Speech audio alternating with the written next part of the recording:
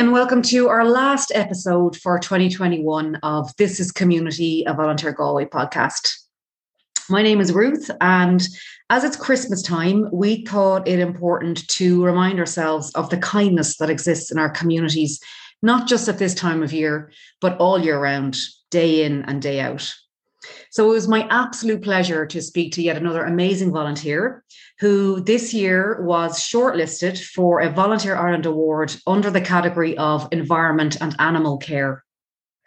Susan Hewitt is a volunteer fosterer with Modra, who I'm sure many of you may know as it's one of Galway's finest charities. But what you might not know is what goes on behind the scenes in Modra and the all year round dedication of their team, which is in fact made up primarily of volunteers.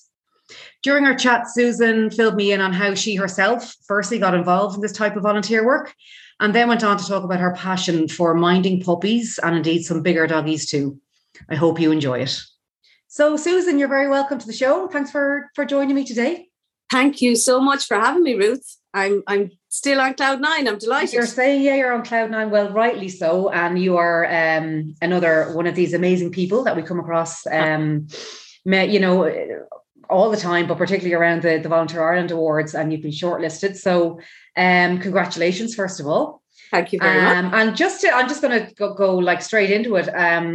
You have been shortlisted. Can you just tell us about your volunteer work and how you got involved in it in the first place? Sure. Well, I started about 2 years ago. This time 2 years ago, I met an old friend, Dawn. She's now Director of Operations out in Modra, and we were having our Christmas drinks and our chats and whatever. And I was saying, I'd love to help out, but I wasn't too sure how I could do it. My child is 5 and he has additional needs. So I need to be careful with my time. So she said, well, would you think of fostering? And I said, sure, look, I would, of course. Why wouldn't I? And then a few weeks later, that was like full of gin and tonic on a Christmas night out. Next thing, a few weeks later, I remember that conversation we had, and I said, yeah. And she said, look, there's a little Baba here. He needs, his owner is in a bit of trouble. Will you take him for a few weeks? And I did, of course.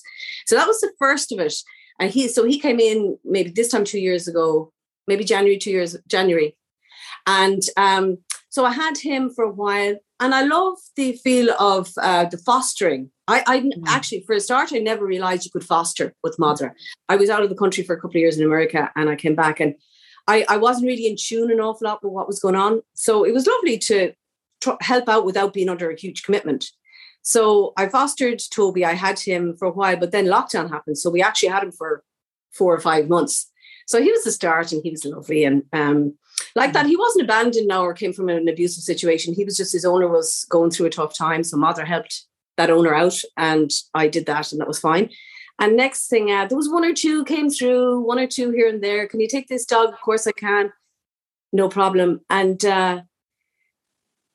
because I have the space, I have boarding kennels here that I've done for about 15 years. I've been boarding dogs. And so I have the space. I've taken 20, 30 dogs at a time in the prime of it.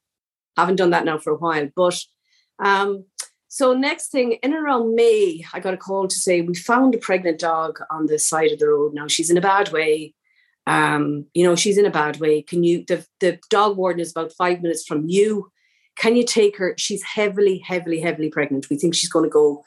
And I said, oh God, yeah, sure. I've never done this before. And Marina was like, don't worry, we fully support you. Let's go. So anyway, he arrived, and we carried the dog in a duvet between the two of us. Now this really got me in the heart. And she wasn't a bad way. Her eyes, she could hardly open her eyes, but anyway, and heavily pregnant. Anyway, we got her settled in. She was great. Watched her all evening. And the following morning, she went into labour.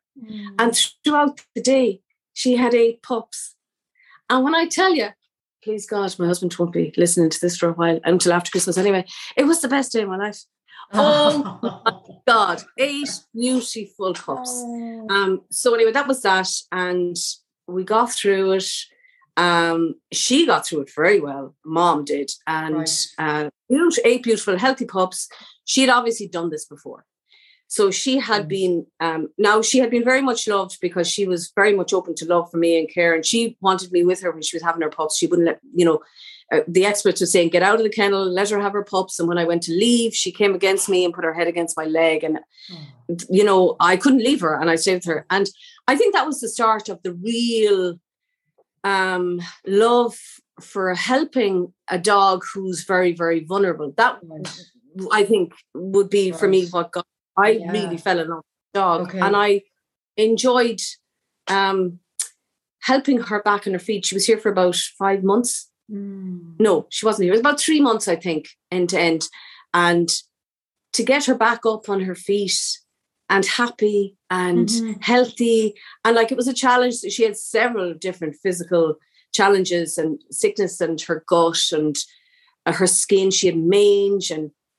And when I tell you, she was the most stunning dog. She was the most beautiful dog. Now to see her, she went off to a home in Dublin. If this woman took people, I'd be gone. She is the kindest, most caring, most capable dog owner I've ever come across. She has another dog herself of the same breed. And she now has the two. And this beautiful dog, she's like, to see the pictures now coming in of her, that to me is like, makes me cry every time. It must be. It must be. It makes me cry.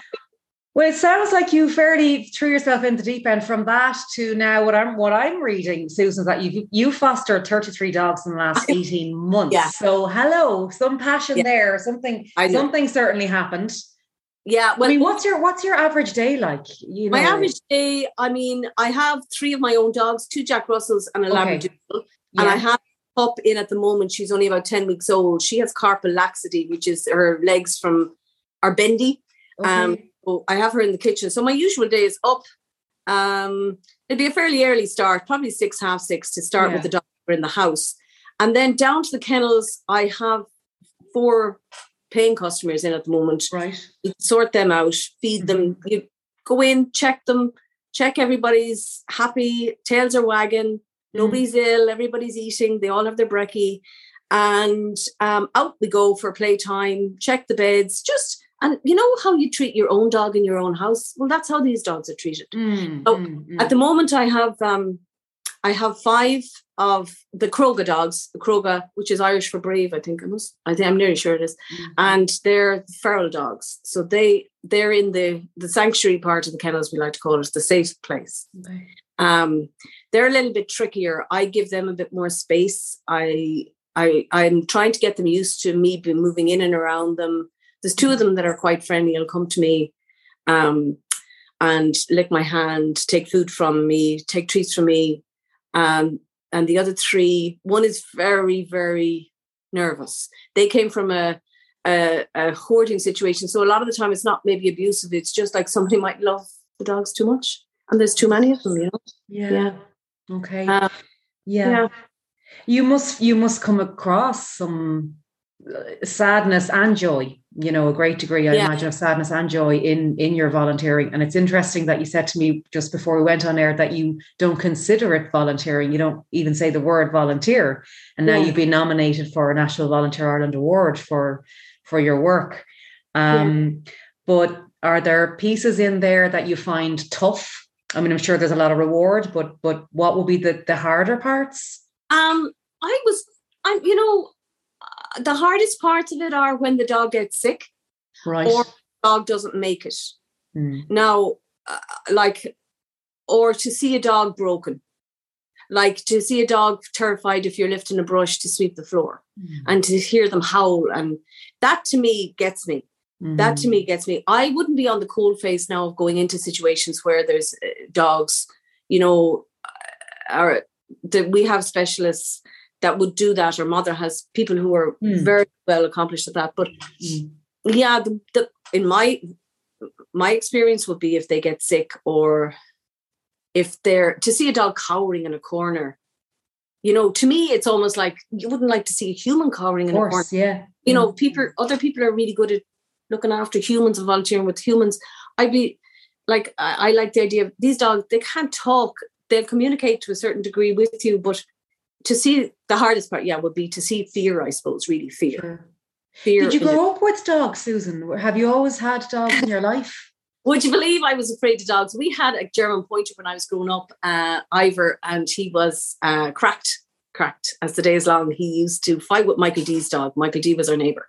So that's, I'll never forget Michael D banging on the door saying, your dog is fighting with my dog. But anyway, so we had him till he was about 12, and then we were away in school for a while. Then we didn't have a dog for a long time because he died, and we were all so upset. Dad said he'd never get another dog again. But then when I got married, we went and we got 2 dogs, Buster and Missy. They were my kids. Anybody who knows me will know how unreasonably attached I was to those dogs. Your first babies. Yeah. We had them for 15 years.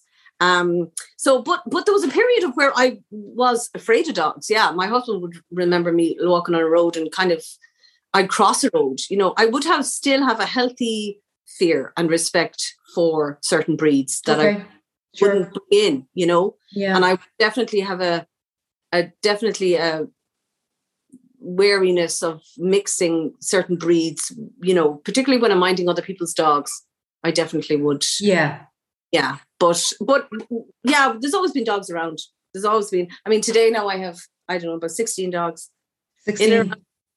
My goodness. In the house. My goodness. The kitchen. And Susan, in relation to the pandemic, like we're hearing that sanctuaries are really full. Well, I mean, a few years ago we were hearing that, you know, so many people are adopting dogs, and this is a really, you know, huge uptake in dog ownership. And now we hear stories of people having to return dogs as they're returning to work. Are you seeing that in your daily work there within fostering? How are you seeing trends around the pandemic, and what would they be from your perspective?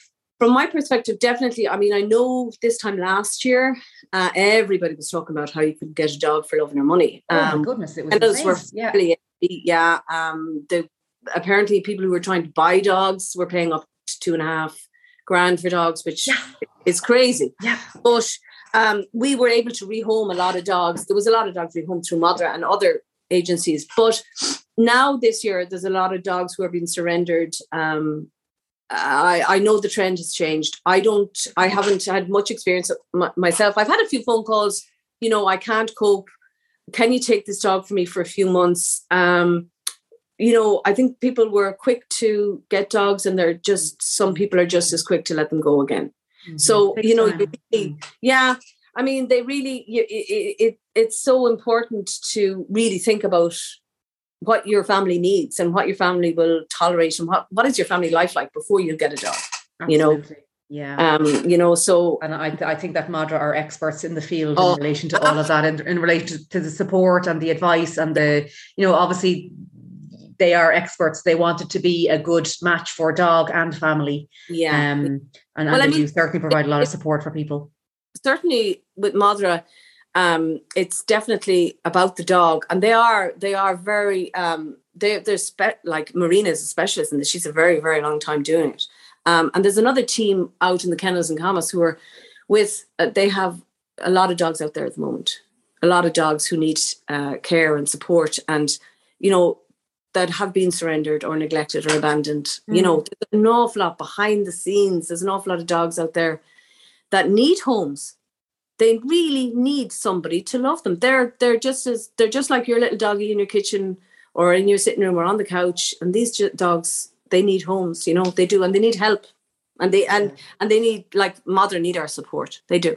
Yes, yeah. And I suppose Christmas time can be an emotional time, and sometimes a time where people might think, "Oh, wouldn't a dog be lovely?" Would you generally advise people, you know, just wait till the new year, or, you know, just take time and give it lots of thought and consideration? Yeah, definitely. Before sort of a spontaneous move to maybe get a puppy or. Oh, definitely, absolutely. Yeah.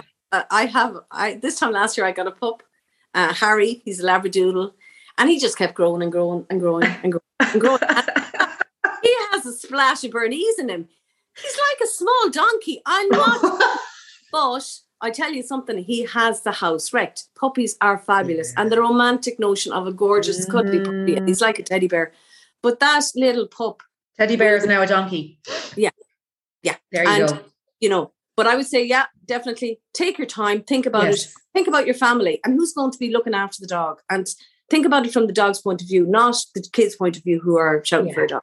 Absolutely. And as you say, you know, there's lots of ways to, I suppose I know people sometimes feel very emotional around dogs and they want to help, but there are other ways, as you said, we can support Madra in many other ways. And you know, we'll let people know about how you can support at the end of the episode as well. But just to say thank you so much. Thank you for all that you do. And I think it's incredible that you didn't even consider yourself as a volunteer, Susan, until you got nominated for a national award, you know, and I think that speaks for itself. Obviously, it's a vocation and it's a passion. Well, it's definitely a passion, but I think when you can do it, I have to say, I just loved it. And when you're surrounded by puppies, that is a very, like it was great. It was a great summer. We had another two dogs in who were pregnant and had 2 litters in the one day. So that's all adds up. Wow. We had 19 newborns on the site. Oh my goodness. That was fab. Do you sleep? Anyway, I have no problem sleeping, but I am really? Yeah, absolutely. All those newborns. Yeah, it's great.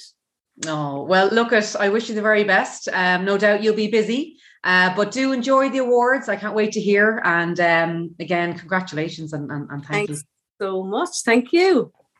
So once again, a huge congratulations to Susan, whom I'm sure you'll agree after listening to that chat is most deserving of this nomination. And we wish her the very best for the awards next year. And for those of you with animals in your life, I hope they get some extra cuddles over the holidays. And for anyone who might feel inspired to offer some kindness after listening to that conversation towards our canine companions, remember that Madra are a local charity here in Galway and they work tirelessly around the year. They are primarily made up of a team of volunteers and they're always in need of support. So on that note, we'll include links to all of their channels where you can find out more about their work and how you can help if you want to help them out. As always, we'll also include information on our own service here. If you wish to find out anything about how you can help in your local community at this time, you can check all of that out in the notes section. Finally, from all of us here in Volunteer Galway, we would like to say a huge thank you for listening, and also a special thank you to all of the incredible charities and volunteers that we have the absolute privilege of working with all year round. And we look forward to lots more in the new year. Wishing you all a very safe and happy Christmas, and we will chat to you next time.